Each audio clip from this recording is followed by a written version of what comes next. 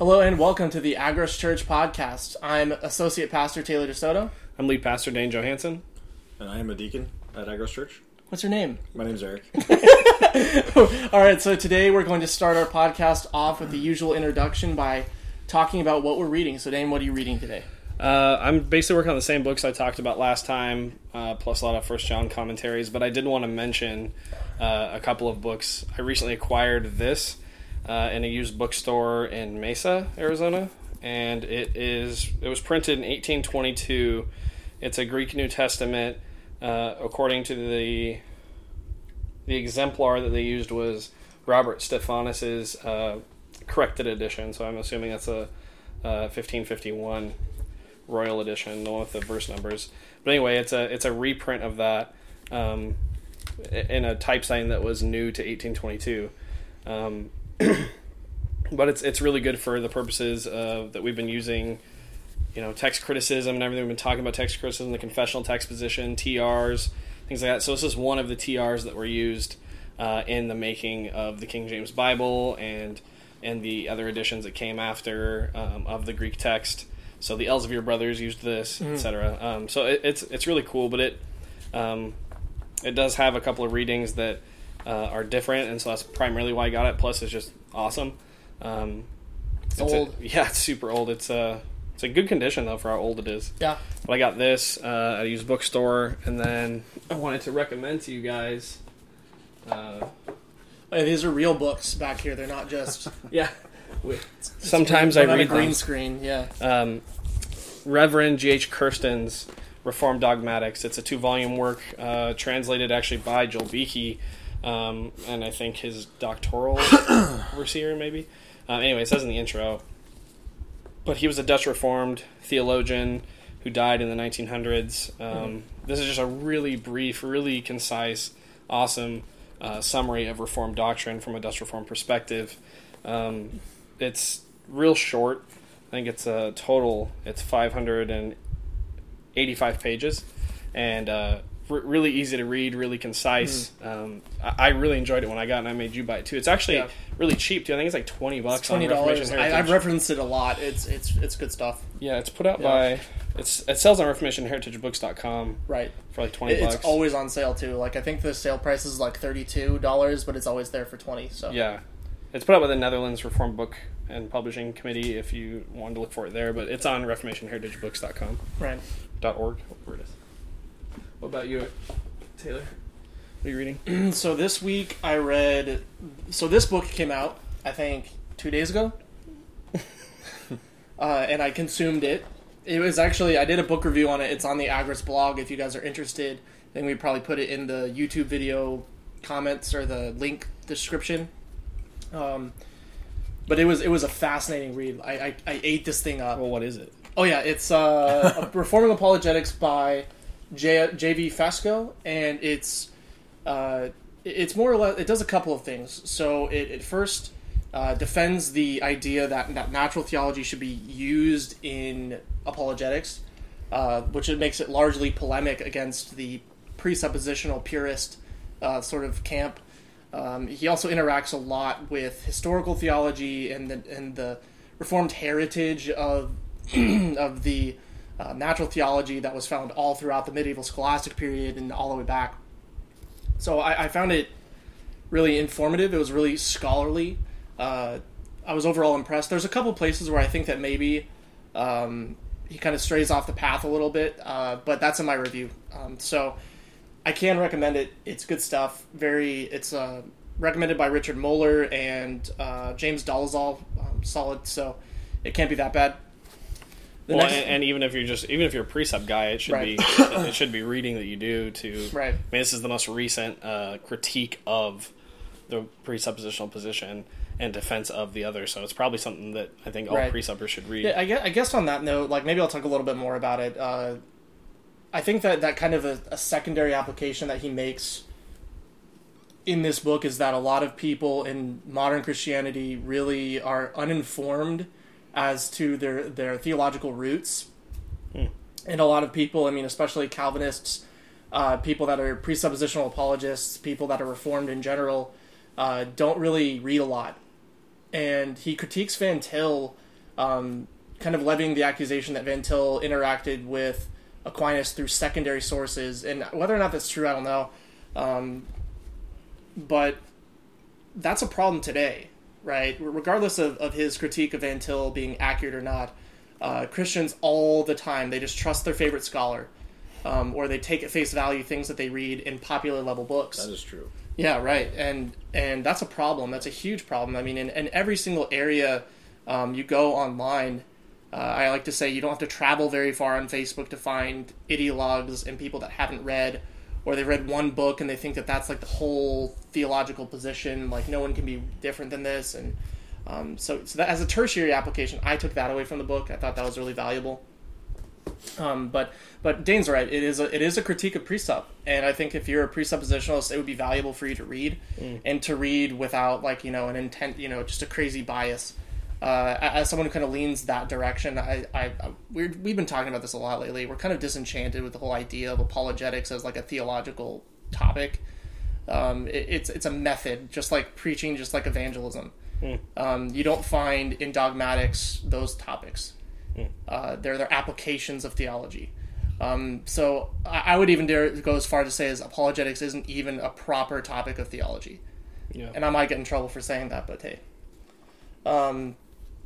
Next thing I haven't gotten into it, I'm going to read it this week. Pastor Jeff Riddle sent us a copy of this pamphlet that he compiled and edited, and it's on Benjamin Keach. It's from the Keach Conference. Yeah, it's from the Keach Conference. Papers that were given there. So it's got some information on some of the confessional stuff.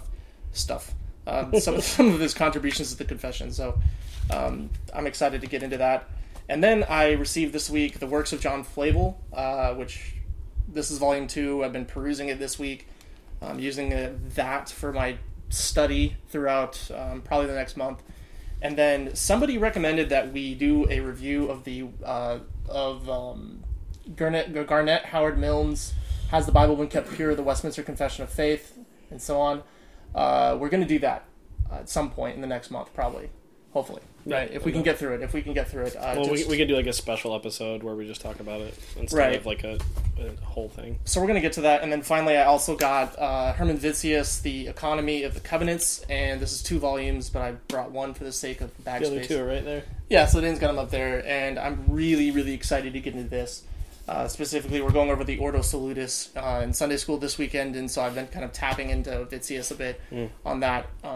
That's what I'm reading this week. I know it's a lot. We kind of rambled there. Sure. Eric, what are you reading? Way less than that. I'm reading Puritan Hope by Ian H. Murray. Mm-hmm. Yeah, and I'm still working through Holiness. That's kind of been the book that I read at night when I'm slowing down, and I usually fall asleep while I'm reading it. Some nights I get more awake reading it because it gets me so amped. But, of Holiness? Yeah, of Holiness. It's one of the best books I've ever read. Give me nightmares. On the topic of holiness. It's a super encouraging book. I mean, like the whole book is basically about like the reality of what it means to pursue holiness and the reality of what holiness actually is.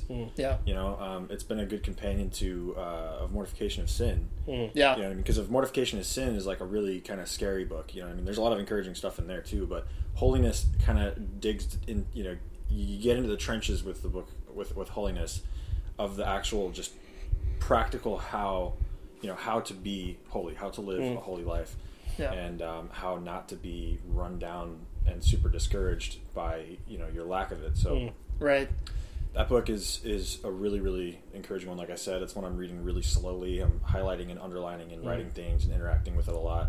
Nice. And then A Puritan Hope is kind of the book that I'm like focusing on a lot, so I read that a lot in my spare time. But those 2 primarily. There's other things I'm reading too, but those are the. What are your takeaways from Puritan Hope so far?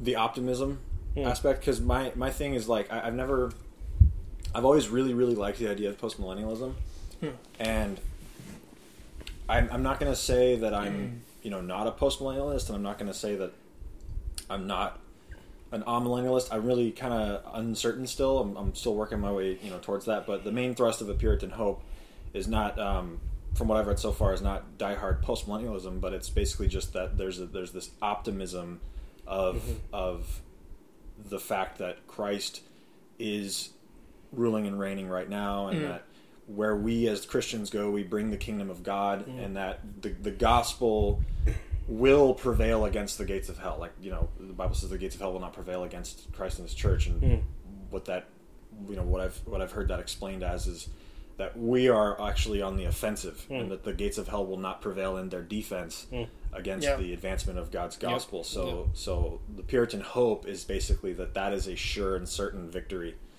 And that, you know, you and I and all Christians can go out into our lives. We can go into the marketplace, into the battlefield, and we can, you know, we can basically strut out, you know, in victory, knowing that Christ has conquered and He is on the throne and He is coming to redeem all things and you know, draw us to Him and, you know, judge the wicked and finally do away with sin and evil. So that's great. It's kind of helping me understand and articulate my optimism that as an amillennialist I always held to and just didn't really understand fully why. And so it's kind of, I'm in the process right now, but it's becoming more clear and you know, as I'm reading.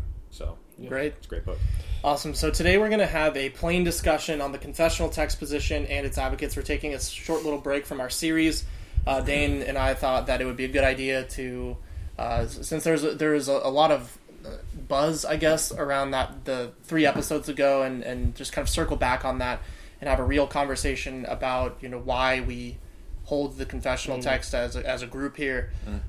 So not so much even engaging the evidence, because that's already been done. And it can be done again, obviously, but more just on a practical like where do you go to next? Like, you know, what's your next step? Right, and like how do you live this out now that you have it? Right. And that's kind of why we asked Eric to come alongside as well today, joining us, because he's been on this journey with us as well.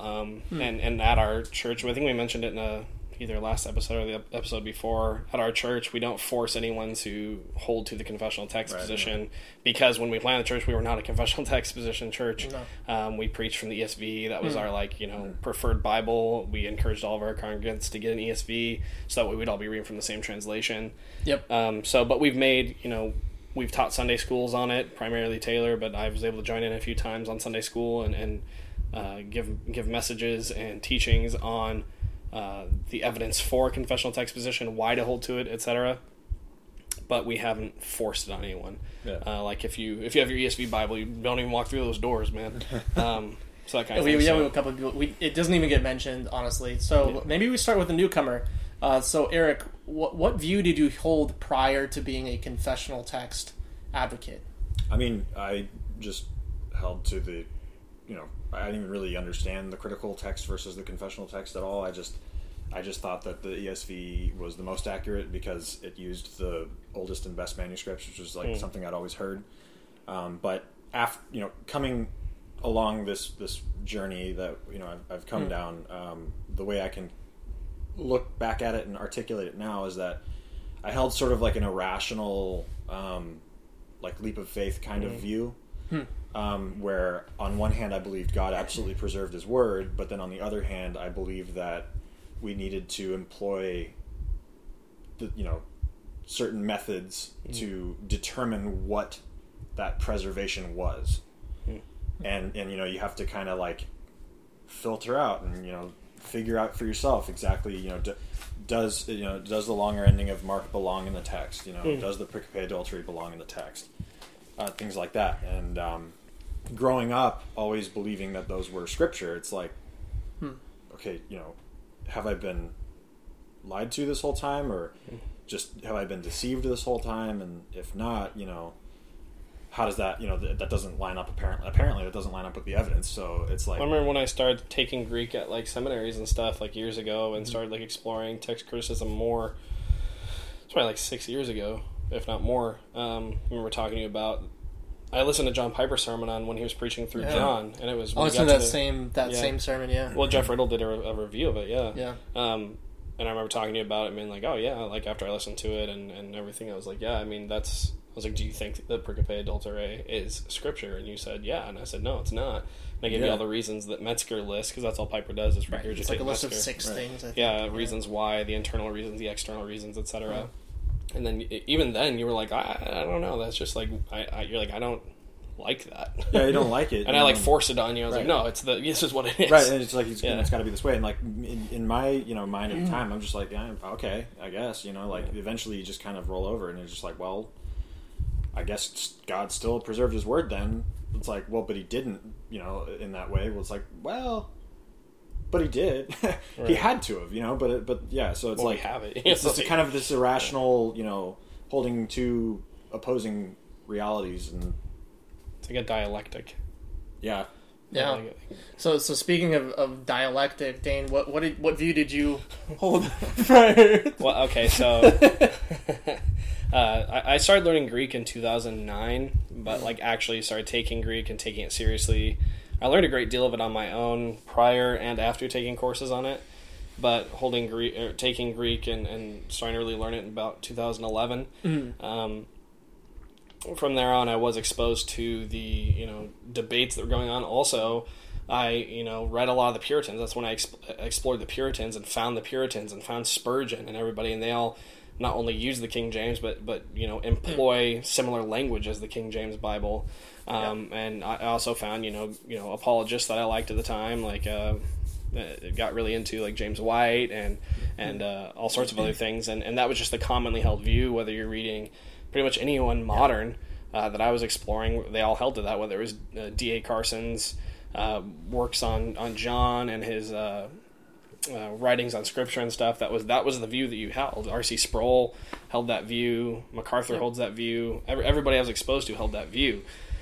But at the same time, being in the Reformed circles, at least intellectually and online and reading, I was exposed to this other view as well, and King James onlyism. So I was just kind of just a confusing mush of the guys who were King James onlyism. I obviously thought were complete wackos, because a lot of them are. Like you have Gail Riplinger, she's crazy.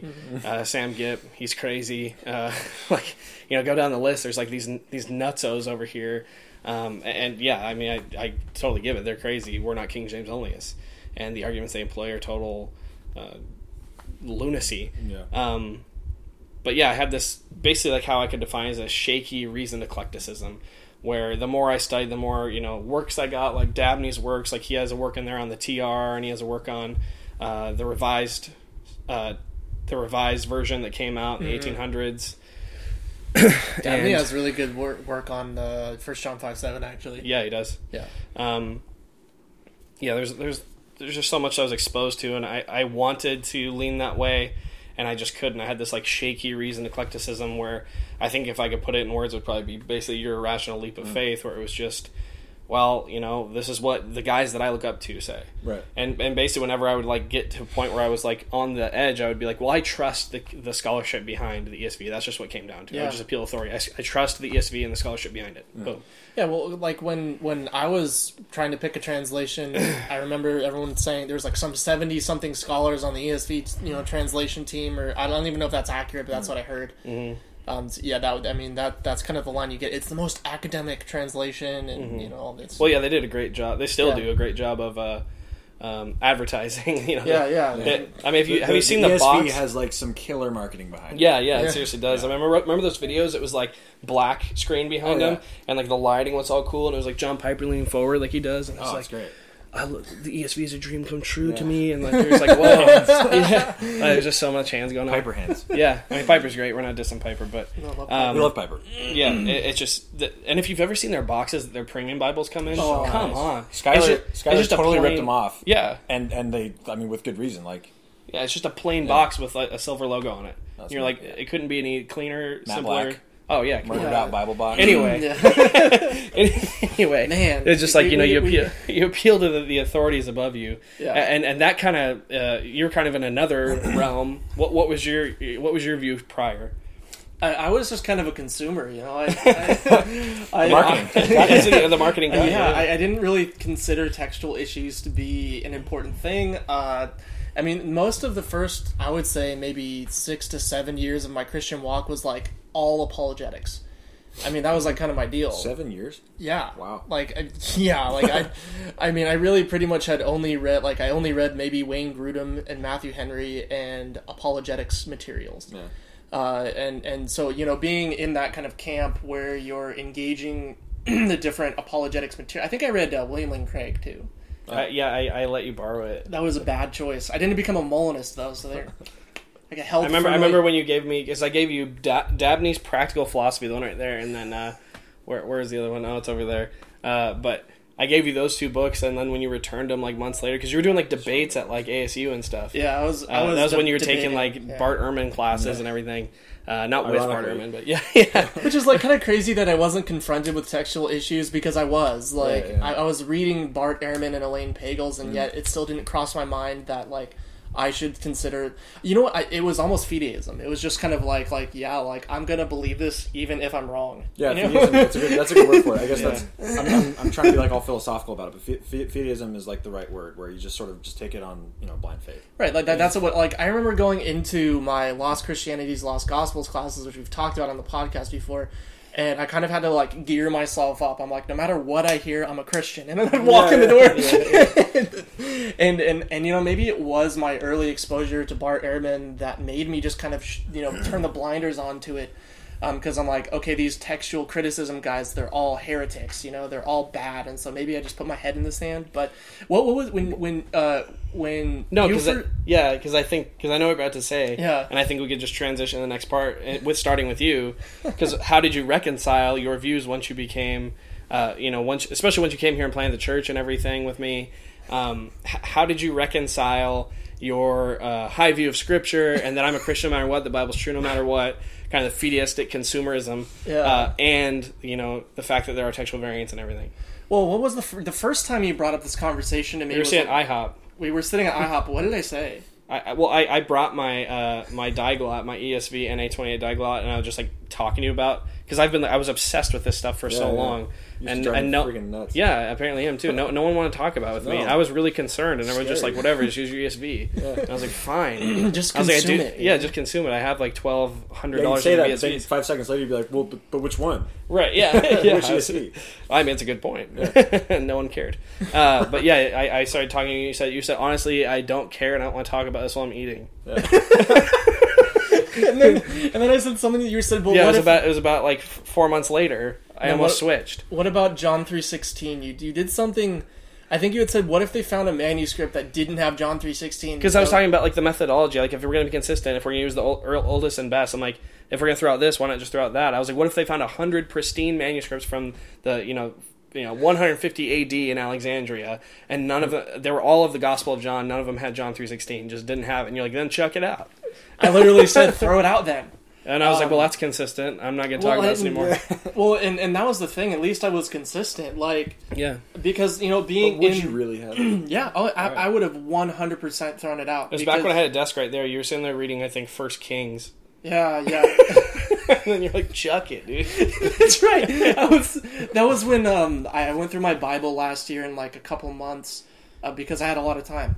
And I was sitting there and I was just bothered by Dane interrupting me reading my Bible, and I said I don't care, throw it out, which is not a good thing to be laughing about, but it's like it's comical because like that's absurd. Yeah, it's absurd. It's absolutely absurd, but that's the logical end of the critical text position. And when you're interacting with the dividing line, and that's all you hear, right? We're throwing out the pericope adulterae, and we're throwing out the kamioheneum, and we're throwing out all these scriptures, like Romans 16:24, John 5:4. We're throwing all of these out based on the earliest and best manuscripts. So like if we're doing that, and the earliest and best manuscripts don't have this verse, throw it out. Who cares what the church has received throughout the ages? I don't care. I want a scientific Bible, and that was, and I really didn't think too hard about it. So I guess like when I moved over to the confessional text position, Dane calls me up out of the blue. By the way, I'm glad you did it, but in that moment I was ruined for about 30 minutes. Oh, it was just a couple months ago, yeah. Yeah, it was, no, it was when we switched to confession. Yeah, I guess. Yeah, it was just a couple months ago. Man, we're pretty new at this. It's like 4 months ago. Yeah. Okay, so it was like 4 months ago, and I was at my desk reading something. I forget what I was reading, And Dane calls me up and was like, "Hey, do you have like a second to talk?" And I thought that maybe like his dog died or like something like that happened. I would just text you if that. Yeah, but I figured something serious, and he opens up. I think you were talking about the longer ending of Mark. Yeah. And I think from the time that this keep in mind, this is Taylor who would say that throw John 3:16 out, and this is where I'm at. Right. Within 30 minutes, I'm sitting on the floor against my closet. Like rubbing my head and basically saying like, I think, and then I bought a KJV like that night, like NKJV, and then you were like, I should just get a KJV. But I think that because I was so immersed in worldview and I was teaching a series on Kruger, on the theological method for determining canon, it wasn't a big leap for me. Like, I was going through my confession every month, and I was going through Kruger on the theological method for determining canon, and I was immersed in, like, apologias, like, worldview stuff, and Bonson, and all these guys, presuppositionalism, and so when Dane presented the argument to me, I was like, yeah, that's it. It seriously, like, all the synapses fired, and I was like, this is the view. Like, this is it. And it wasn't hard for me. Like, it just fell right into place. And then I guess when I officially clicked for me, I've talked about on the podcast, when I figured out what the diamonds meant in my NA 28. Yeah. The indeterminate readings, like when they couldn't figure out the directionality, like then I was just like... Which is the first time they've ever done that in a Nestle Allen. Right. So, and that's been around since 2012, but like I said, I didn't care back then, so... Right. That was the exact one I brought to IHOP, and you said, I don't care, I'm eating. Yeah, right, yeah. So, okay, Dane, so how did you reconcile? Wow. Again, it was I was a shaky reason eclecticism. It was more just insanity. I was struggling a lot. Like, you were hanging out with us right before you moved to Cali, or not Cali, Philly, and that was really when I was like freaking out about it. And so where I went logically, it makes sense. Yeah, I went to Karl Barth. Yeah. That was a fun couple months. That was like years. That was like 2 years. Yeah, that was like about a year and a half. I didn't there was a couple month like peak though. Yeah, where I didn't talk about we walked anything. one day we walked like 2 miles and just talked about Barth the entire way, and like by the time we got back I basically didn't even believe in the Bible anymore. I'm just like I don't know. God spoke once. I think that was probably why by the time you sat me down at IHOP I was just kind of like over the whole conversation, because that's how I got too. I kind of really got just kind of over it. So I was just like, I want my Bible, leave me alone. Like right. Yeah. Which I think it's, and we'll address that later. To hold to the TR is not to do that. Right, exactly. Right. Like there are I'm sure there's people that do that, and whether they're holding to anything, but the argument's always used to people always say this. Well, I want what Paul wrote. I want what John wrote. I want what the Apostle Peter wrote. Yeah, so do we. Like no one's contesting that.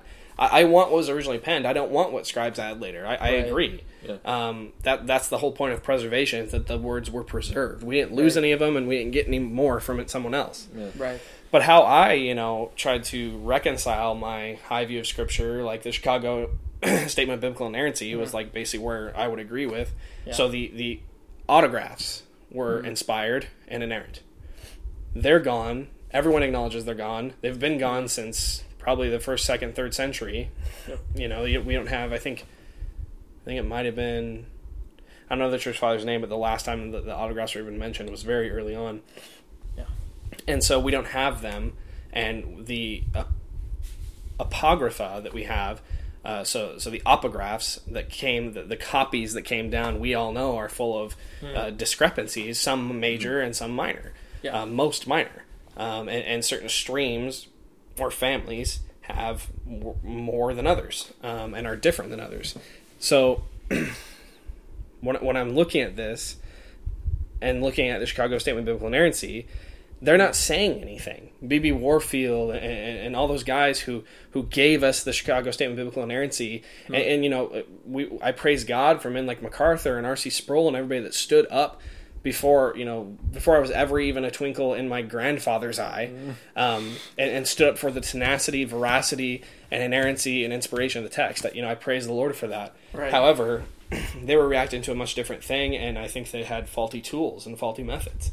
Right. And B.B. Warfield never imagined that we'd still be doing text criticism. I don't think. Right. Yeah. He thought we'd be done by now. That's a good point. Right, and so, Right. looking at the Chicago Statement of Biblical Inerrancy, it's not actually saying anything. So where I went was Barth. I found a much more powerful view of Scripture in Karl Barth, where I saw that the Bible can become God's Word and does when God uses it, and that the recording of the Scripture is the record of revelation. It's the artifact of revelation that God left behind. It's the crater from the explosion that was the event of that moment of inspiration.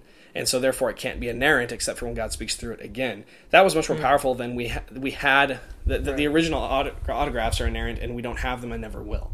That was much more powerful to me. Yeah. And so going from that, I got stuck in that, and so I rejected inerrancy for the wrong reasons, and I rejected inerrancy for the good reason, because the Reformers never used that term. They used infallibility. And same for the confession. But with Barth, I found that, and I thought it was either that view, the Chicago view, which was untenable, or because I was so involved with Dr. James White's apologetics and everything, the only other option was King James Onlyism, or King James Onlyism pretending to be something else, like the confessional text position. Right. So that was where I was, and I basically couldn't reconcile the two, and so I went to Barth. Right. So Eric, what about you? How did you deal with that? I mean, I was totally ignorant of the controversy for the longest time. Like, didn't really give much thought to it. I mean, I have like family members and stuff like that who aren't believers who would bring up, like, well, you don't have the originals, like, you don't know what was been passed down and corrupted throughout time. And my argument was always just like, no, like, we have a bunch of Greek manuscripts. Right. And 6,000. Yeah, we have 6,000 Greek manuscripts, and they all agree. And it's like, well, that's not true. Like, we have 6,000 roughly manuscripts, but there's a lot of really serious discrepancies. Well, like we've been talking about, I mean, this is all known stuff, but how I reconciled the fact that God preserved His Word, and that the ESV was the preserved Word of God, was just, like I said, just kind of an irrational leap of faith. I just said, evidence shows that we haven't figured out what the preserved Word of God is yet, which is like, that statement in and of itself is like, it has to be figured out for us to know that it's preserved, Right. So I just kind of shrugged and did devotions with my ESV the next day. Right. That was pretty much how I reconciled it. That was basically me. Yeah, and when I was confronted with like the conversation, like when Dane would attack me with his internal dialogue that he his externalized internal dialogue. I would just kind of... You try to be locked in a cave with Barth for like a year. Would never want to be. Right. Actually, that should be fun. But he was like a pretty jovial guy. Like, yeah, he's pretty rad. Like there was a lot about Barth that I thought was really cool, and like I've always been... Link in description for the one we did on Barth. I think we probably smash that like button. Click here. Subscribe. There will not be a floating box. I don't know how to do that. And Scott quit. Our millennial quits. Yeah, we don't know how to do it. We're all millennial. So quickly before we go on to the next topic, just briefly, starting with Eric, when you were holding to a critical text position, what did you think of the KJV onlyists, or those that held to the confessional text position? So, like, when I first became a Christian, I went around this Calvary Chapel church for a while, and everyone there, including one of my friends that I went with, were all very staunchly King James. They weren't King James onlyists necessarily, but they were just very, like, the King James is the best, like, why do anything different, why change it? Right. And I thought they were just, like, weird, sort of unnecessarily dogmatic, kind of weirdos. And obviously the Calvary Chapel denomination has kind of its problems, but like that was the first time I was ever encountered with this idea that like there's this preferred translation, and I thought it was weird. I kind of just put it away with like fundamentalism almost, but I going from there, you always hear about King James onlyists, and like we sort of just like flick King James onlyists out of our consciousness because they're just not worth the time. I went back to my the best of my modern translations, the NASB and the ESV for the most part, and figured that was just the best way to determine Scripture, and that was the best one we had available, was the NASB or the ESV. And I prefer the ESV because it's easier to read. So What about you? What about you, Dane? What do you think of the confessional text people? To be honest, I was jealous of them. I was even kind of jealous about the King James onlyists because I lumped them together anyway. But I was jealous of their blind acceptance and their anti-intellectualism. As I thought. Now I know that's not actually being either of those things, but I was just jealous that you could have certainty when I had none. I would say that I was well aware of the irrational leap of faith I had to make, and I got tired of doing that, so I went to Bart, and then I went back to just doing the irrational leap of faith. I realized that wasn't tenable. I was just going to end up an atheistic preacher. Right. Like remember that article we read? Anyway. There's a big movement of atheist pastors. I was going to say though. Too. Like one of the once I started to actually learn about the issue, it just to me seemed like on both sides, both camps just like preferred. They wanted a place to land, right? And so they just kind of picked the one that seemed most intellectually honest. So for me, it was like, it was like out of a desire, not to hold things in tension. They just chose to land on one side or the other. Yeah, and that's what I was just jealous of that. Yeah. Well, and then for me, like I said, I was mostly dealing with apologetics, street apologetics, academic apologetics. I probably wasn't very good at it, but I considered myself to be an apologist. You're right. But because of that, like, first of all, I had never met anyone who'd read the KJV. I never.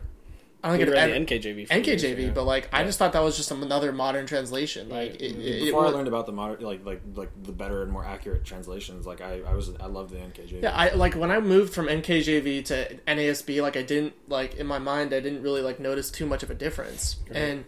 And but yeah, I had never met a KJV person in the wild.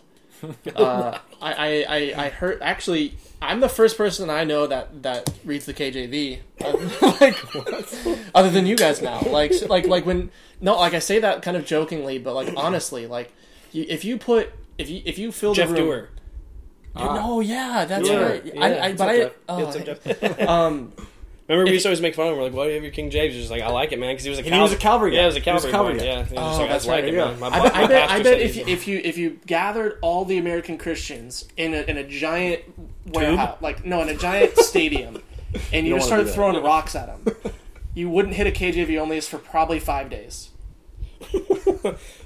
You can't substantiate. No, that's such a weird quantification. No, but it's fun. But like that's my experience with it though. Like honestly, you have Calvary, which that's probably it because I was so engaged in a lot of apologetic sort of scenarios. If you're meeting someone that's a KJV onlyist, they're probably Arminians too, and you're probably more likely having a conversation about soteriology than the text that they prefer. Yeah. Honestly, that's true. Like I was thinking about that the other day. Like the Calvary guys, like a lot of them read NKJV now too, I think. But they read the KJV only. They probably have other problems as well. And then that was my experience with it. Like I would agree. It was never a problem of like translation with these guys. It was like they were talking about antinomianism, or they were talking about really dogmatic about kind of more important things. Yeah, they were really dogmatic about God's sovereignty, and they're really dogmatic about their autonomy, and like those things seemed to be more important than what Bible they were carrying around. And that was kind of my experience. And honestly, I just kind of shrugged it off as illogical. Let's talk about soteriology. So what was the argument that won you over? To confessional text? Yeah. You mentioned it a bit earlier, but I think initially it was the you had told me that. Well, you told me to flip to my ESV, I think, and then you said go to Mark 16, and in the ESV 2016, I looked and it said some of the earliest manuscripts exclude this passage, and you said how many do you think that is? And I said I don't know, a bunch, and he said two excluded. Out of over 1,000. Over 1,000 of Mark, and at that point, I closed my Bible and sat there for a minute, and I was like, I felt honestly lied to. Yeah. Because I've heard people very boldly, with a smile on their face, gladly proclaim that they're fine with just ripping a passage out of Scripture for two manuscripts. Manuscripts which I later figured out throughout the history of the church really weren't valued too highly. No. Like Vaticanus and Sinaiticus were considered to be, or Vaticanus specifically, was considered to follow Latin readings all throughout the history of the church. Turretin talks about it. Erasmus talks about it. And upon finding that out, I went through like the stages of grief. Like, and in 4 hours. Well, no, later. Like you're ordering an NKJV hours later. I'm like as I'm exploring this, we've only been in this position for about 4 months, like Dane said. But as I started doing a lot of academic reading on it, the reality of the quality of Vaticanus, it made me angry. Like I actually got very upset that people would sit there from oftentimes a pulpit smiling.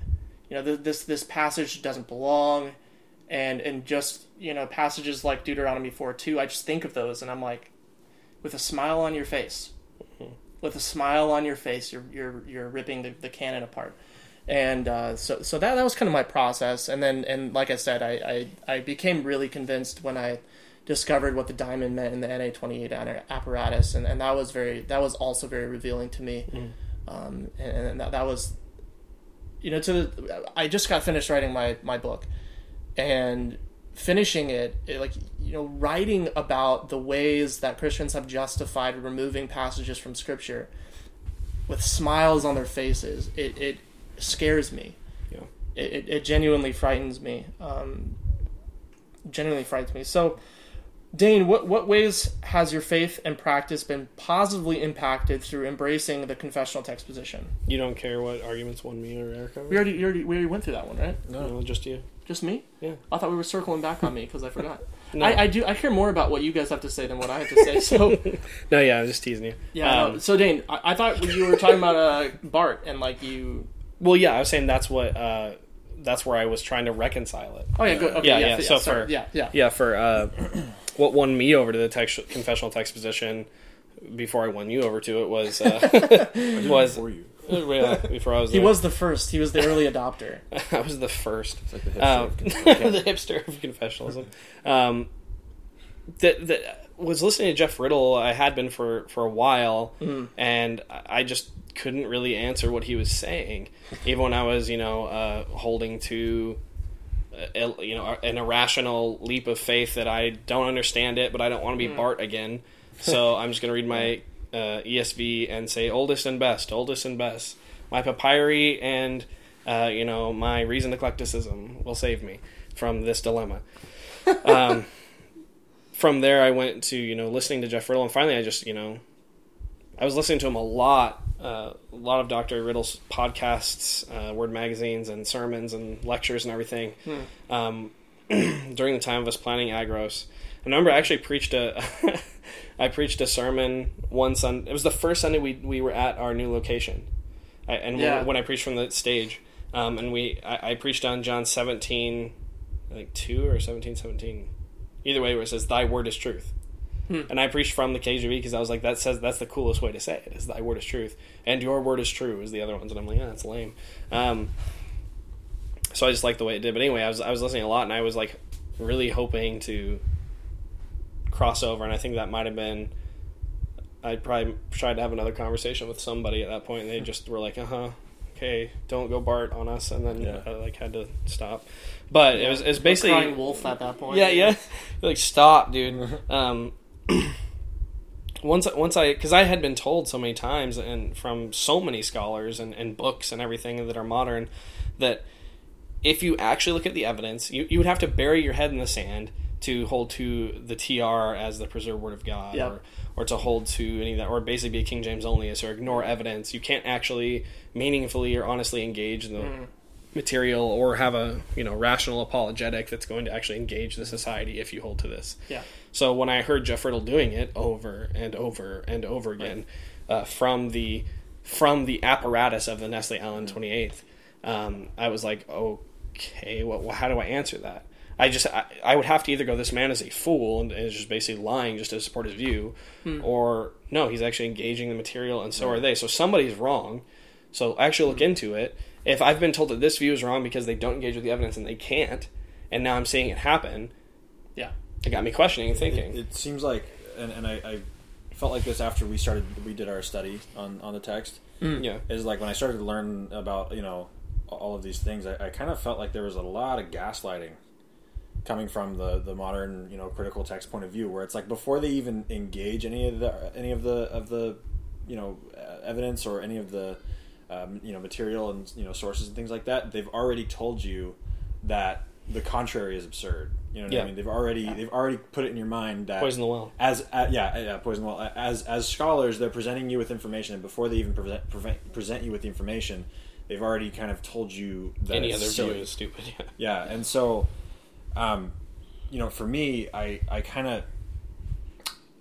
sort of realized that, like, when you believe solely in the critical text, you have this optimism. If you're a believer, you have this optimism that one day we'll probably find, all the oldest and best manuscripts, and they're all gonna, like, the stars will align, and we will have, like, this perfect, great new translation, this new collation of Greek texts that are going to be super awesome, and in the meantime, we just trust God. We trust that His Word is preserved, and we trust that we can use We have enough. a certain type of methodology that's not necessarily biblical, Right.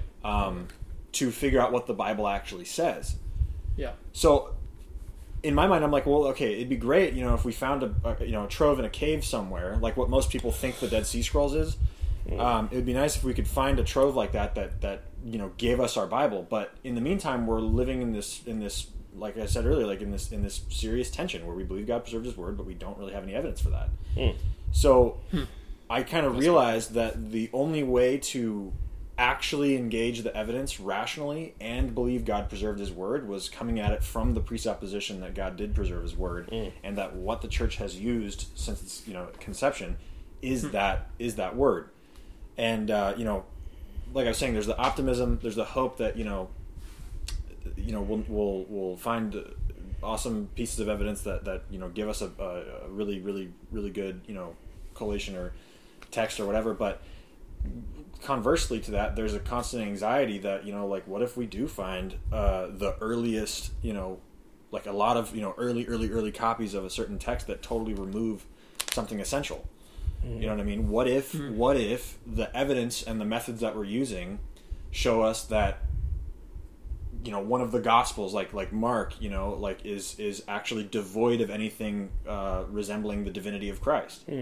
Yeah. What do we do then? Well, right. if that's how we do this, if that's how we determine the text in the canon, we really are totally uncertain of any of the doctrine that we believe in. And in order to believe in that doctrine, we have to leap off of rationality into blind faith. Right. So I'm not saying that it's the TR position is necessarily more valuable because you don't need faith. You still need faith. You still need faith that God preserved His Word and that He preserved it in what the church has always used. Yeah. You know what I mean? But ultimately, in order to engage the evidence and do actual textual criticism, you have to believe that God preserved His Word, and here essentially it is. Well, and I think that's where the positive aspects and practical aspects come in, and we can transition into that. I'll start with the question is in what ways has our faith and our practice as Christians been positively impacted by our embracing of the confessional text position? I would say for myself, pastorally, mounting the sacred desk week after week and preaching from the pulpit, and it seemed like a stupid, silly thing prior that people would look at me and think I was being silly, because I was like, there's a 2011 out here at ESV. I'm preaching from the 2016. There's a 2007 over there. I know you have that 2007. Nick has it, and so I was very upset and concerned about that. That I was like, we're preaching from the ESV, but there's not even what is the ESV? Yeah. And so I was always concerned about that and always dealing with that. So I think the first and foremost is I can have a text that, and again, people are welcome to buy a King James or not. A lot of our people have bought King James Bibles. We also sat through our Sunday school series on the of course, yeah. But I'm saying they're doing this with the brain, right. But they're still not required to go buy anything. But if they want to follow along in, just like when we're using the ESV, I encourage our people to be, have a Bible in their lap, the same one that's being preached from and read from. So either NKJV or KJV will do. And a lot of people have gone and gotten those. Either one of those translations, mostly King James, honestly, because that's the one we're preaching and teaching from. So that way they can have the same text in their lap that is being preached from and exposited and exegeted. So practically in my faith and practice, it's given me a lot more peace of mind as a pastor, as well as just my own life, that I have a place, kind of like what you just ended on.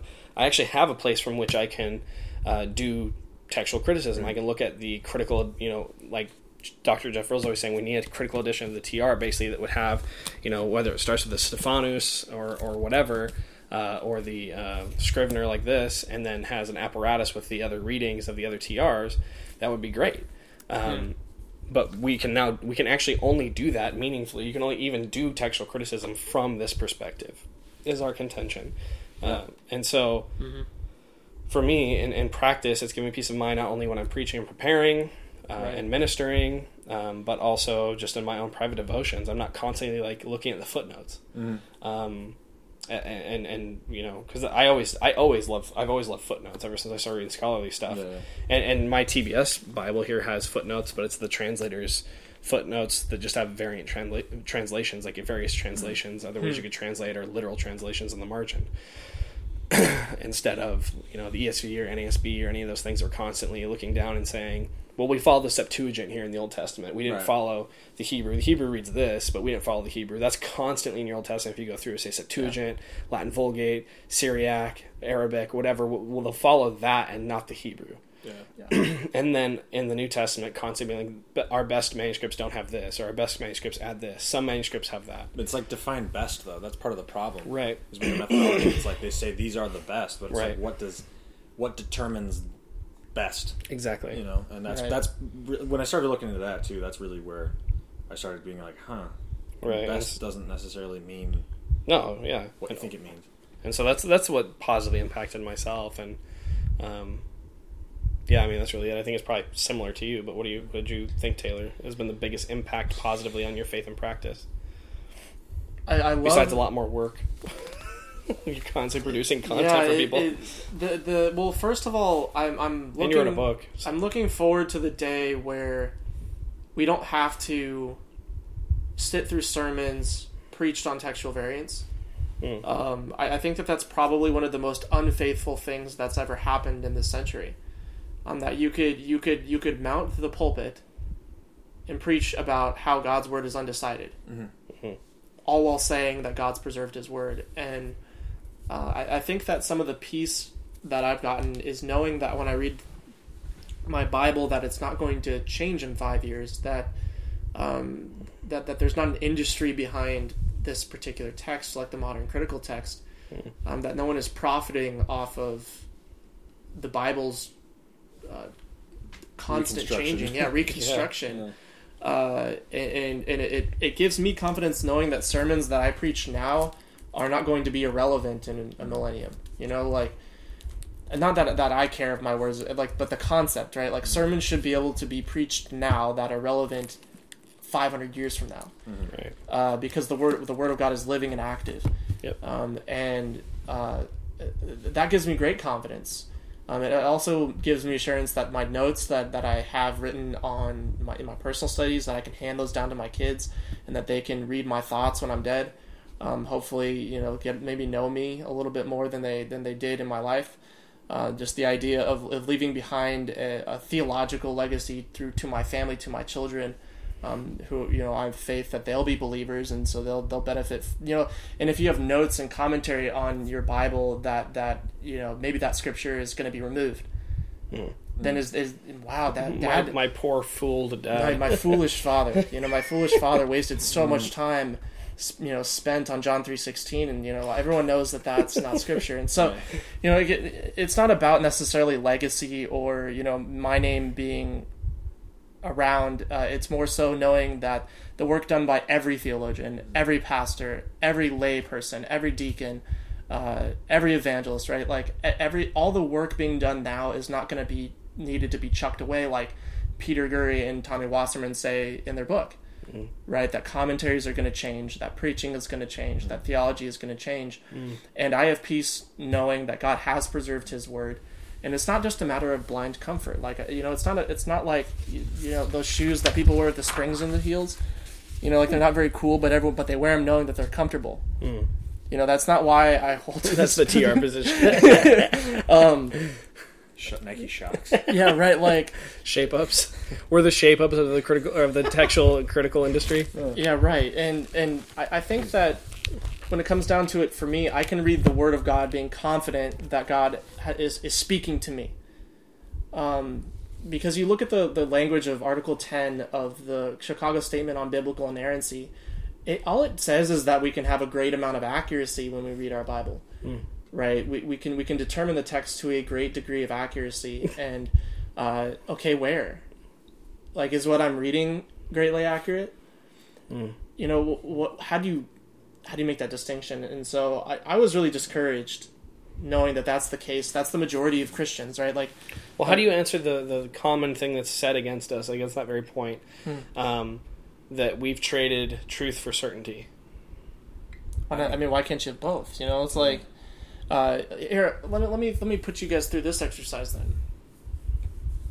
What if truth and what if what is touted as the most consistent method was based upon one manuscript initially that had been considered corrupted throughout the history of the church, that basically agrees with no other manuscripts more than 70%, and that's high. Agrees with basically none of the thousands of manuscripts. So you go from saying we have 5,000 or 6,000 manuscripts to saying maybe you have about 17. Right? How certain would you be about your Bible if it was based on about 17 manuscripts? And to me, that doesn't seem like a faithful position. If you're gonna both say we have thousands of manuscripts and that the Nestle Aland UBS platform is earliest and best, you've got to stop saying you got thousands of manuscripts, because you don't. Right. Yeah. You're not using them. Right. Exactly. And so in terms of truth and certainty, I think that it's, first of all, it's a false dichotomy. Yeah. Right. First of all, it's a false dichotomy. Second of all, because if your certainty is telling me that the truth is that we have no idea what the Bible even says, I reject that, and I'm certain that that's not true. Yeah. So you can just turn it on its head. Right. Then, or that we don't know what the Bible actually says, but we're certain that God preserved His Word. But yeah, it's like a false dichotomy. Right. Well, and that's Eric mentioned that it's like it's like the poisoned well and the fruit from the poisoned tree and that kind of thing, where they basically go in front of the battle and they dig a bunch of ditches and put spikes in the ditches, and so before you've even gotten to the battlefield, you're falling into the ditches and falling on spikes, so you can't even get to the argument, right? Because it's so poisoned. Right, like you're a traditionalist, you're a fundamentalist. Right. You're just trading truth for comfort. Erasmus was a Roman Catholic humanist, whatever. He was a Black Lives Matter supporter or whatever. Like who cares what the argument is anymore? Just make something up. I mean, who cares? You're not trying to engage with the discussion. That's the thing. It's like, all right, like hold on, like let's just. If for anything else, let's just be kind to the people that are trying to deal with this stuff, because we're trying to figure it out too. And like I think we've landed in a place that we're confident of what it is we profess. But that's one of my biggest issues with like engaging with this stuff online and like seeing it go down online. Is just like you ask questions. As say you're coming from a place where you're doubting the critical text position. You're not even fully sold out on confessional text, but you're doubting the critical text position. You start asking questions, and you basically get treated like a rube. What I mean? And it's just like you're like this, plebeian or something. It's just like, well, just because I'm questioning the best and brightest of textual criticism's elite, it's like, can we talk about it? And on the other hand, too, it's like you get a lot of people that are really frustrated. A lot of people from the TR position are really, really frustrated by constantly being snubbed, and they're starting to respond in kind. And it's like. Yeah. We really need to just step back for a second and like reframe this, I think, and remember that this is a family discussion, and that we're working through it. It's like, I forget, it was Bonson or Van Til, maybe both, probably both, that said, like when you're doing apologetics, I think the same thing applies here. When you're doing apologetics, you're walking down a road with a friend. Yeah, that was Van Til said something along the lines of that, and I think you're absolutely right, and sort of. We were on a tangent. Obviously, we're on a tangent. I apologize. But what Eric is hitting, I think, is that the discussion is being peppered with artillery, and you can't stand in a single place and have a conversation with someone. A great example is just some of the interactions we've had online recently, and really, when anyone kind of confronts you, this is the way it goes. You say, they find out that you're a TR guy, or you read the KJV or something, and they, the first thing out of their mouth is the first 5 things they've heard on the dividing line, and not to rag on Dr. White, but that's the reality of it. They're taking those arguments and they're taking them into the marketplace, and they spit them out, and then when you move them aside and say, okay, that's not it, that's not it, that's not it, that's not it, can we talk? They just disappear. They don't have anything, but that needs to happen. And that needs to happen. The kind of shrubbery needs to be trimmed. And we need to meet in the middle and actually have a decent conversation. Well, yeah, we even had some people dropping comments on our most popular video now that we have. I think it was podcast number 8. One where we talked about this whole thing. And we had people dropping by and leaving comments, and we appreciate interaction, but they weren't dropping by to interact.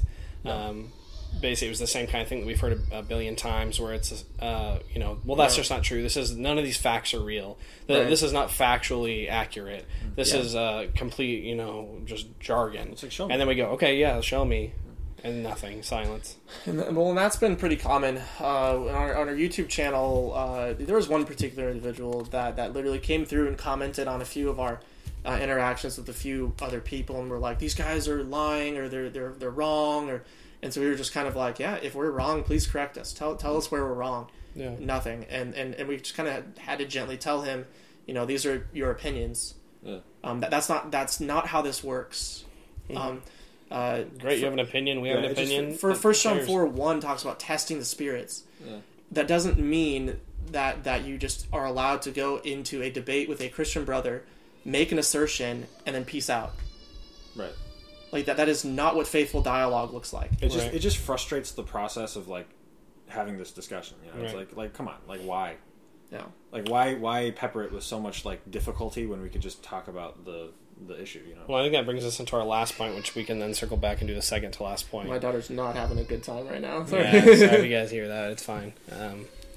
Sparta, having kids. I don't know. Yeah, right. Yeah. Sorry.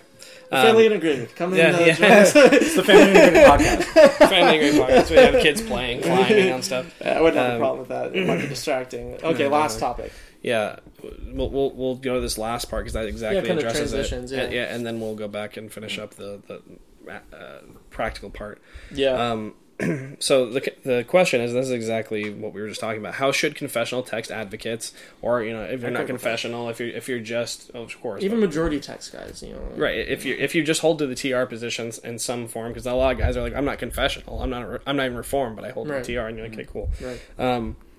How do you then engage or fellowship with critical text brothers and sisters in the faith? And I think a lot of people would say, and I think it's due to a lot of the frustration that we're getting. We get snubbed, we get called these stupid things, and just ad hominems thrown at us, and so we're retorting in kind. We're giving the exact same thing back at the critical text advocates, and that's not going to get us anywhere. As we know that they're not getting anywhere by talking to us that way. It's the same way. Right. We're just frustrating the dialogue. So I think some ways that we could do that is by being ironic, and we've said that word. Yeah. You guys had to look up that word. I was kind of stoked that I knew that word and you guys didn't. I had no idea what it was. I thought you misspelled ironic. No, it's ironic, man. Yeah. You learn something new every day. Well, I mean, I think the obvious Who solution... was the last one to look it up? I didn't look it up. You told me what it meant. So I'm your authority? I probably looked it up again later. Well, no, the obvious solution here, if you want to have a faithful discussion in terms of text and translation, you just need to buy an ESV, and then the whole problem is just resolved. You'll never hear about it again. Yeah. No, but being ironic, what does that mean? You were the last one to look it up. It's like a vocab. Basically, it's just like, geez, you're going to do this to me. Yeah. It's so that they don't look dumb. Yeah, we forgot. We always look dumb. What is the?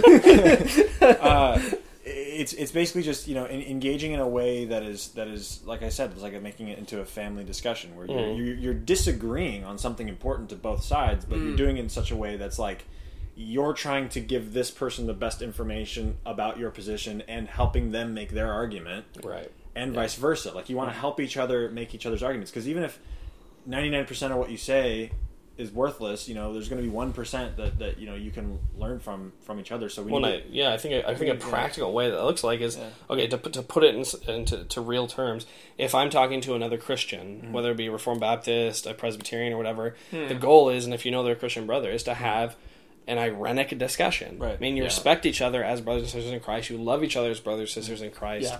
But you can disagree and share information. You're not irenic when you shouldn't be irenic. You're practicing your barbs. when you're going towards, say, you're engaging with a Mormon or a Unitarian or a Oneness Pentecostal or a Muslim or an atheist. Those are not irenic discussions. You're on you're trying to prove and demonstrate, dismantle, not just agree with them and agree to disagree and things like that. The goal isn't to maintain unity; it's to win them to your position. Right. And I might have to go and help my wife in a second, but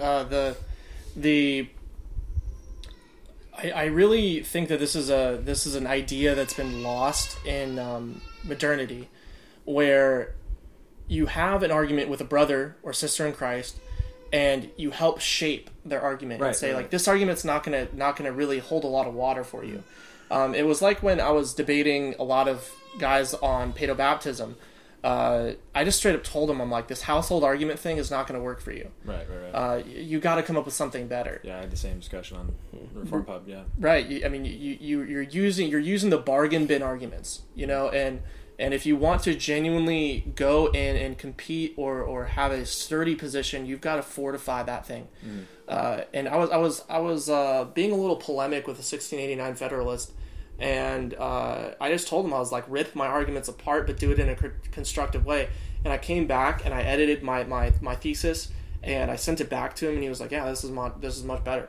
It obviously was a little more nuanced than that, but the point is we were working towards a common goal of arriving at truth. Yeah. And if the genuine concern and interest is to arrive at truth in this discussion, then I'm telling you guys, gently, very gently, but also sternly, you have to stop. Yeah. You have to stop with the unnecessary barbs, as Eric said. Yeah. You cannot be sharp. You cannot be trying to cut your brother and sister in Christ. And if that's the way that you're handling this discussion, you need to repent publicly. You genuinely do. If you are losing your temper, if you are calling people heretics and unbelievers, you need to repent. Yeah. Especially if these are men of faith who are much more wise than you, have much less hair than you. Not me, I'm young and don't have hair, but in age, right? The grayness in the beard, right? Like, treat your elders with respect, for one, and treat them with the honor that they have earned on this earth in Christ. And I've just seen a lot of that not happening on both sides at all. Right. So file down the barbs, guys. Yeah, and if your confessional text, don't use the same argumentation. Don't do ad hominems. Yeah. I was mostly addressing the confessional text guys there. Right. First. No, yeah. I was going to say too. It's like, it's and don't use these things as an opportunity to take things personally, or I've seen a couple things where one thing that always bothers me with Christians is when Christians like take every chance they can to like justify themselves or sort of like show how they've been wronged.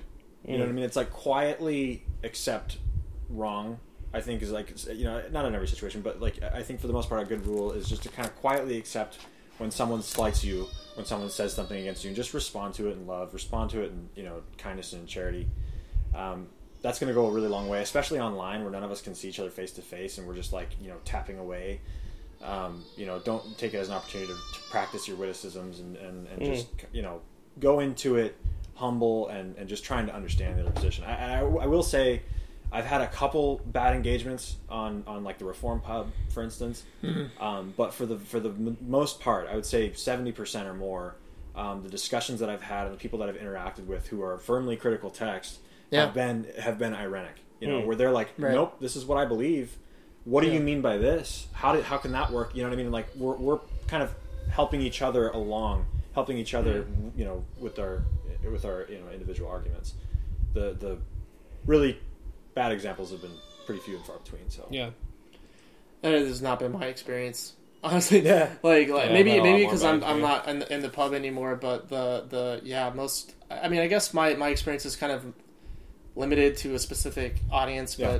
but I'm glad that you've had that experience. Like that makes Yeah. me there's hopeful. been definitely been a lot of situations where, I mean, not to toot my own horn, Right. but there's been a lot of situations where, you know, I've deliberately done, like, taken the advice I've just given, and that's just when somebody says something, you know, stupid, you just ignore it, Yeah. and de-escalate these arguments rather than Right. escalate them, you know. So I imagine that your career as an ER tech is really helpful in terms of yeah, Escalating I don't know who's more scary, you know, like combative drug adult patients or combative fellow believers online. Oh, man. The Reformed Both are Brother Harold always Harry. like to call it the Lion's Den. The Lions Den. Yeah, That that gives me hope. I think that Yeah, I that think a we're gonna be discussion fine. might actually happen at some Right. point. You know, an honest one. Do we have time to give a couple of practical things, or should we wrap it up? Yeah, I think my wife is telling me that my daughter is belligerent. If you guys don't mind the screaming and whatever, we'll keep going. Well, they're not going to be able to tell us, so they're just going to have to. Yeah, go with would it. you guys like us to keep going? Leave us a Oh, comment. We'll check this it later. is not live stream. Leave a comment. There's going to be no box up here. Yeah. So, what's the final question, Dane? I mean, I think the final question is, okay, if you're... Because this is a growing movement, and it's alarming to certain individuals on the other side, but it is a growing movement of confessional text position or TR advocacy, etc. If you are a a confessional text advocate, traditional text advocate, text receptus advocate, ecclesiastical text advocate, canonical text advocate, whatever you want to call yourself, there's all these different names. We need to find like a unifying name. Confessional I like text. confessional text. I like confessional text, but not all of them are confessional. Is the thing. Well, they should be. Well, then They okay. should be. Okay, Sure. so I think it's more Get with important it. that we get them confessional, and then we can There talk we about go. Yeah, we go. translation. Yeah, Anyway, yeah. if you are somebody who holds to this view, and you are in a church where none of the elders and pretty much none of the other people hold this view, what do you do? Yeah, I actually had a conversation. I'm not going to drop his name, but I get probably 2 to 5 people reaching out to me every week now, which is just crazy to me and very humbling. But I had an hour conference with this gentleman in California yesterday, and he's like, "Hey, I'm the only confessional text guy in my church. Dr. White's coming to my church in a few weeks, or so, not at his church, but in the area, and there's a big conference, and so he's just like, my church is going to be there, and I don't know what to do. I'm feeling really awkward and uncomfortable, and he's talking on the TR, and there's all these things, and he was like, he was genuinely like, I'm afraid of what is going to happen there, and he's like, I want to talk to my elders, but I'm afraid because I love my church, I love the people at my church, and he's just like, I don't want to cause a problem, and so I was just kind of hearing him out mostly.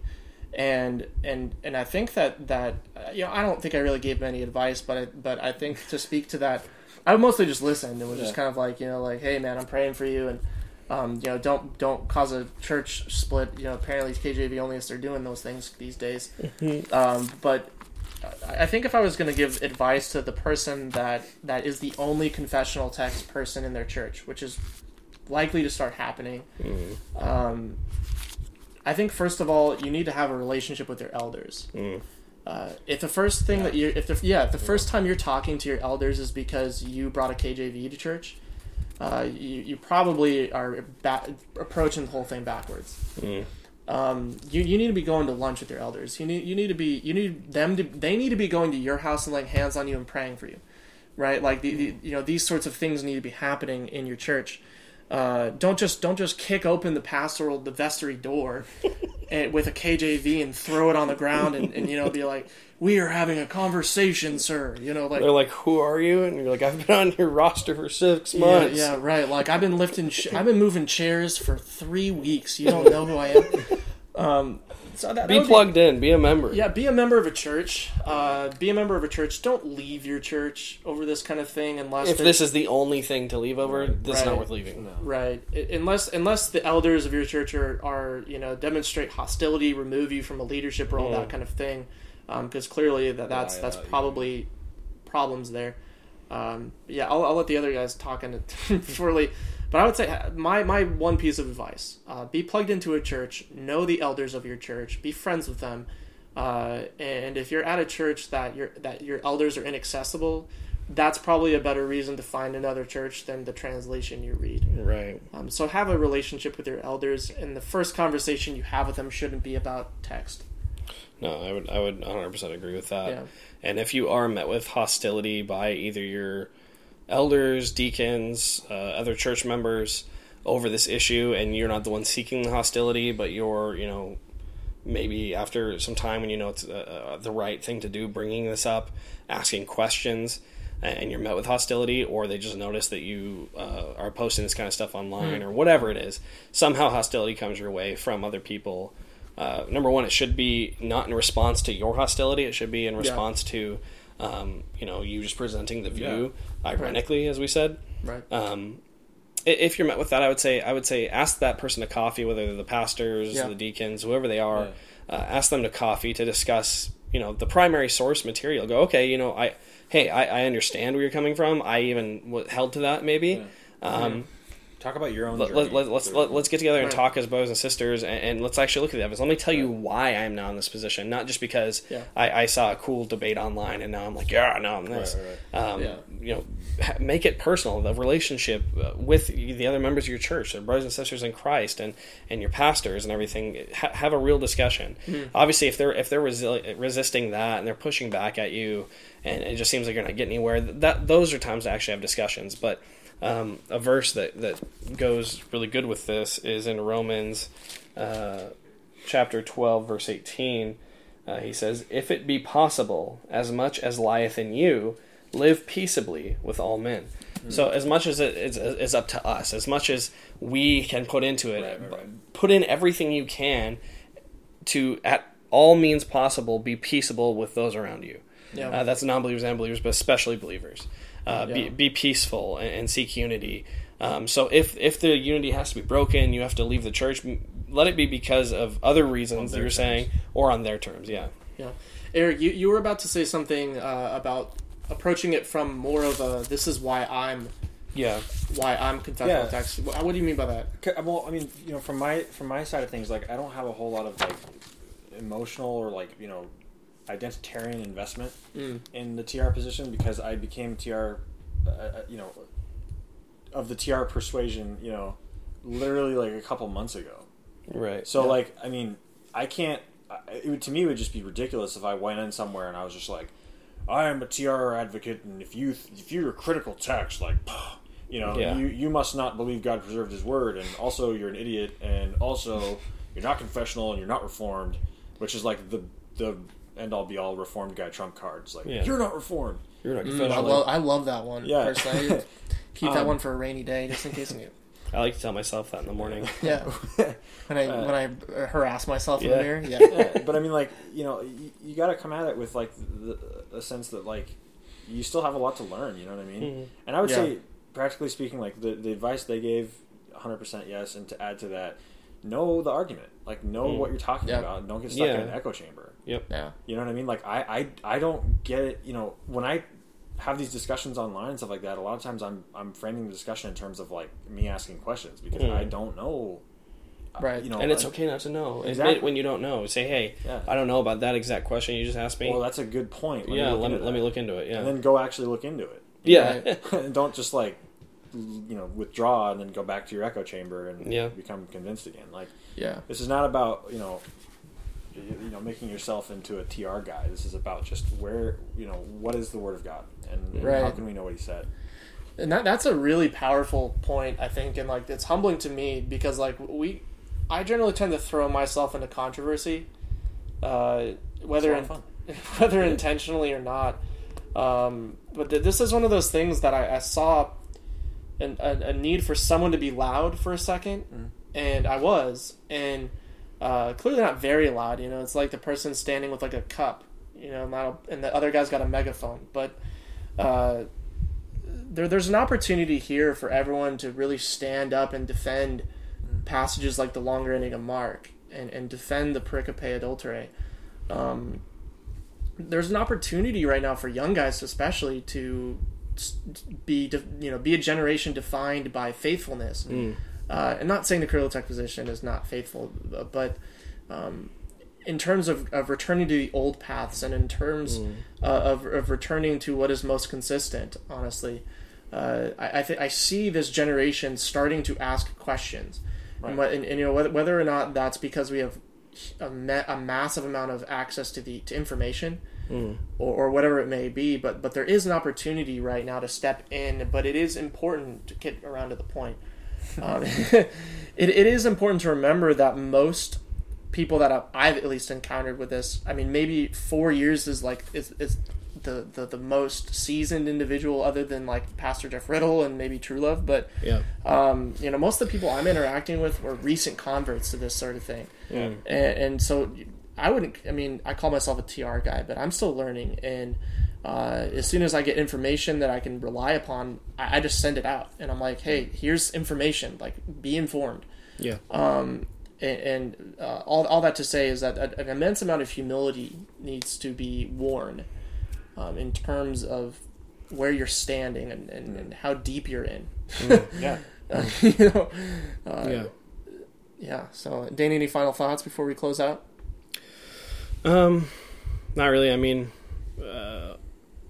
it's a good 20-minute podcast. It was a good 20-minute podcast. Yeah, it was. We were gonna aim for short today, but I mean, I just wanted to thank Eric for coming on. Yeah, thanks, Eric. I don't know if this is fun. Yeah, it was good. I hope this is helpful. We're gonna get back into 2 weeks from now. The next episode of the series will be back, where we'll be talking about translations. We'll be starting with the authorized version,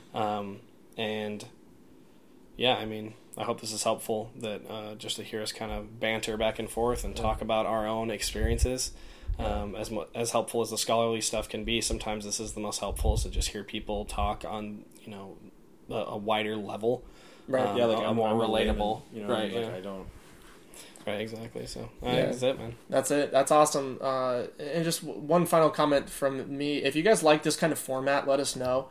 I like the more conversational format, where we're not trying to be overly brainy about anything. It's just talking. So if you guys prefer this format to maybe some of our earlier podcasts, let us know, and we'll do more like this. That has been We'll do both. Yeah, we'll do both. Yeah, that'll be great. That has been it. We'll find a table large enough for all three of us too. We'll maybe I feel very exposed. Every week we'll move you a little further over. You'll be in the corner. Someone also wanted to do a library tour, so maybe we'll do that. I will never reveal what is in here.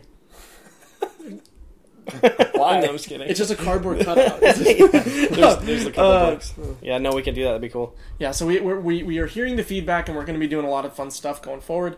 Thank you guys for tuning in. This has been Agros Church Podcast. I'm Associate Pastor Taylor DeSoto. Lead Pastor Dane Johansson. And I'm that one deacon. Eric Dutton. Thanks for tuning in. We'll see you next week.